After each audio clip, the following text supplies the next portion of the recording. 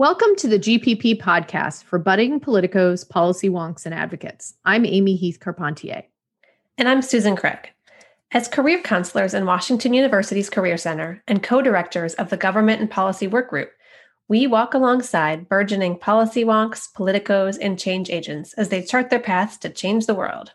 This podcast is for you if you're interested in hearing tips and techniques that will position you to find your place in the fast-moving, mission-driven world of politics, policy, and advocacy.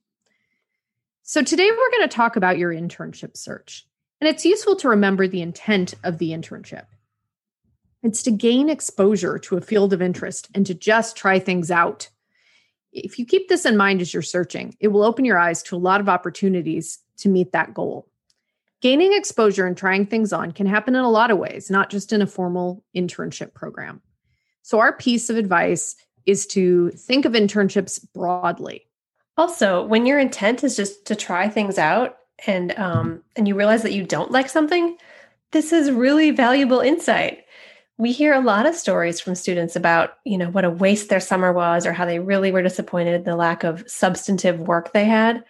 They realize that the law firm's just not for them or working on the Hill, maybe working on a campaign. But the truth is that this is a really valuable experience, right? If you've come away recognizing what you do and don't like, you've probably got some insights into yourself as well, and the type of work environment that may or may not work for you. You've kind of saved yourself, right, from taking a job in a place where you wouldn't be happy. So it's important to kind of remember that you really do want to think broadly and appreciate that it's a process in which you learn about yourself and the work environment. So with those two things in mind, we're going to start by talking about mission versus function. And this is a useful way to think about the way you're approaching your search. So every position, every job out there in the world has a mission or industry and a function. And the other thing to keep in mind is that there are three parts to any good search. And those three parts are targeting, networking, and job listings. And Amy, I think this is the drawback to our podcast. We're not going to be able to see your drawings on the board, but I'm confident that we'll be able to paint a picture for our listeners of what those 3 points in the triangle look like. It's a really useful framework that I think helps students to prioritize personal interactions over applications. So before we visualize that triangle, let's talk about that mission and function distinction a little bit more. I think many of us in this realm lead with mission, right? We're interested in a certain issue, be it immigration or education, national security, criminal justice reform, and we seek out organizations that are committed to advancing those missions.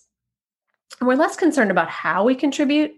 We're more willing to do whatever is needed in service of that mission. For others, though, and there are some of you out there, you're maybe less committed to one issue. Perhaps you have a variety of issues you're interested in, but you're very, keen on a particular function. So a function is what you do in the service of the mission. So maybe it's communications, maybe it's community organizing or analysis. You know that you like to write, research, deal with data analytics, coordinate and organize events, work with people. The mission of the organization matters, but you might be interested in contributing to a variety of missions. If you're leading your search by function, you're leading it with your skills. You can hone your search by the type of position, internship, or job that you're going for. And I think some people may not fit neatly into either of those, or maybe both of them. But I think it is really helpful to think about the distinction and then maybe even organize your target list based on mission or several missions that you're interested in, and then the function or where you might be able to do kind of that skill first sort of work. So that leads us to target lists, Amy. All right. So if you're listening to this and you can, I would encourage you to draw a equilateral triangle on your piece of paper. And at the top part of that triangle, I'm going to give you your first step in a good search. And this strategy triangle, Susan and I developed for government policy advocacy and nonprofits. And we find it really works to conceptualize how you should approach your search. So the top point of the triangle is targeting. So what is targeting? Targeting is focusing in your search on a group of organizations. Those organizations might be a little varied. You might have, particularly in a functional search, you might have, 3 or 4 organizations that do criminal justice reform and 1 organization or 4 organizations that does migration or immigration issues. You can break it up. But the idea here is that you have a living document that you keep track of organizations you're interested in working for. And this is exploring. It's the first step in looking out from your position into what exists in the world of work. And so people do this in all kinds of ways. They create Google spreadsheets. They use apps like Evernote or Notes. But what doesn't work is open tabs on your browser. You can't really organize open tabs on your browser, nor can you share that with someone that you're talking to. So get a piece of paper, open a doc file, and just start thinking to yourself, what are organizations that I'm interested in? You may start with 5 or 6. That's fine. Come and talk to one of us, look at the resources on the Canvas webpage, and build from there. The target list will really help you as you move forward. And a good way to expand that target list is with the next point on the triangle. And before we go further, I'm just going to admit I have like 14 tabs open on my computer right now. But the networking piece, I think, is helpful because it can help you grow the target list, right? You may only have 2 or 3 organizations to start with on your list. But if you can talk to people and tell them about those couple of organizations that are interesting to you, they will quickly be able to give you some feedback and to make that target list grow. Now, I think a lot of students, Amy, are kind of intimidated by networking when we talk about it. So I want you to think broadly about what networking means. It can mean a number of different things. It doesn't mean just like mingling at a cocktail party. And I think you describe it well when you talk about passive versus active networking. And thinking about it in that way helps you realize that a lot of the work that you can do doesn't require you to be mingling at a cocktail party. Absolutely. So passive networking can be coming to GPP on Fridays, right? It can be talking to people, alums that we know who are coming to share their experiences in the working world. It could be listening to a podcast. It could be attending a think tank event and understanding, who are some of the experts on this issue? Where do they reside? What are the main, what are the things that they're arguing about or thinking are top of mind right now with that issue? That's a really good way to just kind of get to know the field and get to know the opportunities that are out there. And then the more active networking would be conducting some informational interviews and maybe going to some of those events where you're mingling. But I think for an internship search, the best and lowest hanging fruit is to do what we call is lateral networking, which just means talk to other students, find people who've done interesting internships and see how they got them and what the experience was like and what they're going to do next summer. And this is really not difficult to do. We have a resource on our website called Success Stories that you can search. And also LinkedIn is just a tremendous resource for finding people who've done interesting things. And then reach out to them, send them an email and ask them if they're willing to talk about what they did and what it was like. One little tip there, if you are on LinkedIn, is that you can easily go to the WashU alumni group and restrict the alumni that it shows to people who've graduated in the last couple of years, and then put in a keyword or a location, and you'll be able to find people that way as well. So that's just another way to find young alum or fellow students who've been interning who may not be in Success Stories. And we're going to do a whole podcast around networking strategies in a couple of episodes. So stay tuned for more tips and tricks on that. Absolutely. So let's go to listings. So what are job listings? So job listings or internship listings are coming from an organization and they put them out there at various times of the year. Now, internships, you'll see, periodically throughout the year. National security ones tend to come earlier. And then, we start to see things ramping up as we get into, February, March, etc. More of the advocacy type ones tend to be a little later in the semester, maybe even closer to April or May, which can be very hard for some of our students. And we know that. But listings is where you go and you look for the actual posting. It is more of a receptive kind of form of searching. It's where you go to a job board. Maybe you're using CareerLink. Maybe you're using the GPP newsletter for some job listings. You might be using other resources like Jobs That Are Left, LEFT for left-leaning internships, or, Hill Jobs types of job boards.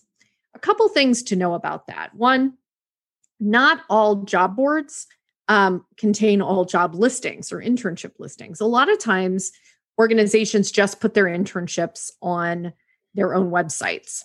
Two, if there's an organization you're really interested in, they may have an opportunity, but they just may not choose to list it. So that's something to keep in mind, that you can always do outreach. You never know who might be willing to take an intern. But the key here is that the job boards that have greater exposure, in other words, that more people are looking at, like an Indeed or an Idealist, everyone can apply to those jobs versus the in the know job boards that you either have to be part of a group to know about, like the CareerLink one or the government public policy work group boards, or are just kind of inside scoop things. Like there's a progressive data analytics job board that's out there. So knowing that can help you realize that there's only so many, time or so much time that you actually want to spend on listings. Most internship opportunities come through some combination of talking to people, a fellow student interning there the year before, and they just reach out to their advisor and say, hey, I know so-and-so applied, FYI, I think they're great. Or, something comes through the newsletter and you see an internship and you see an alums coordinating that internship, and maybe you reply to that. So it's often a combination of networking and listings. But in your search, I encourage you to spend no more than 75% of your time. No more than 25% of your time on listings, and 75% you want to be targeting and networking. And that's so that you can get the most learning and benefit from both the search and the application process. And it's kind of a way you're exploring along the way. Plus, the data shows that you will land faster and happier if you're doing most of your time in targeting and networking. And I think the other key to that that's really worth remembering is that if you live on the listings, it's going to be just soul sucking, right? I mean, it really is painful because you do tons of applications, you submit all these materials, you spend lots of time putting those together. And then for all that time and energy that you expend, you're going to get maddeningly few responses. But if you expend your energy on the networking piece, you're going to be engaging with people in the field. You're going to be learning new things. You're going to be finding about some opportunities that may not be on job boards, like you mentioned. And you're at least going to have some contacts to show from it. So if nothing else, you've got a wide network. So I think that's an important reminder, because it does get to be a real, if you could kind of get mired in that hole, it can be hard to claw your way back out of. It's completely reactive. Yeah. You're just reacting to what pulls and comes in front of you, which means that when you're not applying, because maybe it's not the right time to apply, you feel like you're doing nothing. And I also think, like, if we, you said earlier at the beginning, let's think about the intent is about exposure and trying things on. And so, especially for the internship piece, listings aren't all that. They're just, it's a small portion of what's available to you. And if you have ideas about how you could contribute to places or what you might be doing, the listing might not exist, but the opportunity might, if you're able to talk to people and be able to articulate it. And especially now, I think a lot of organizations came to realize over this last summer that having virtual interns works, and there's ways for people to contribute without being in the building. So I think there's really, if you can be an advocate for yourself and identify ways in which you can contribute to an organization and then find a way to tell them that, I think there are real opportunities there. So let's talk just one last thing about informational interviews versus listings. So if it hasn't sold you already on thinking about informational interviewing, even if it's just laterally with fellow students, the data does. So it takes an average of 200 resumes and applications to land a position. And that's for jobs. It takes 18 roughly informational interviews in government policy advocacy and 11 in other fields in order to land. What you should think about that is, wouldn't you rather have 18 20-minute conversations that you're actually getting something from than spend all that time writing cover letters? Because does anyone really enjoy writing cover letters? I mean, I certainly don't. So one of the things I'll say in addition to that is that, when you're searching for people to informational interview with, just show people your target list, and they may be able to give you some good ideas too. But, if you are feeling like this is a little bit of a struggle, we are here. Come to the government policy work group, get on a calendar, and we are happy to help you out. And we're going to talk about each point in the triangle in our coming episodes. So stay tuned next time when we talk some more about targeting. And then we'll talk further about networking as well as the listings. So until next time, keep working to imprint the world.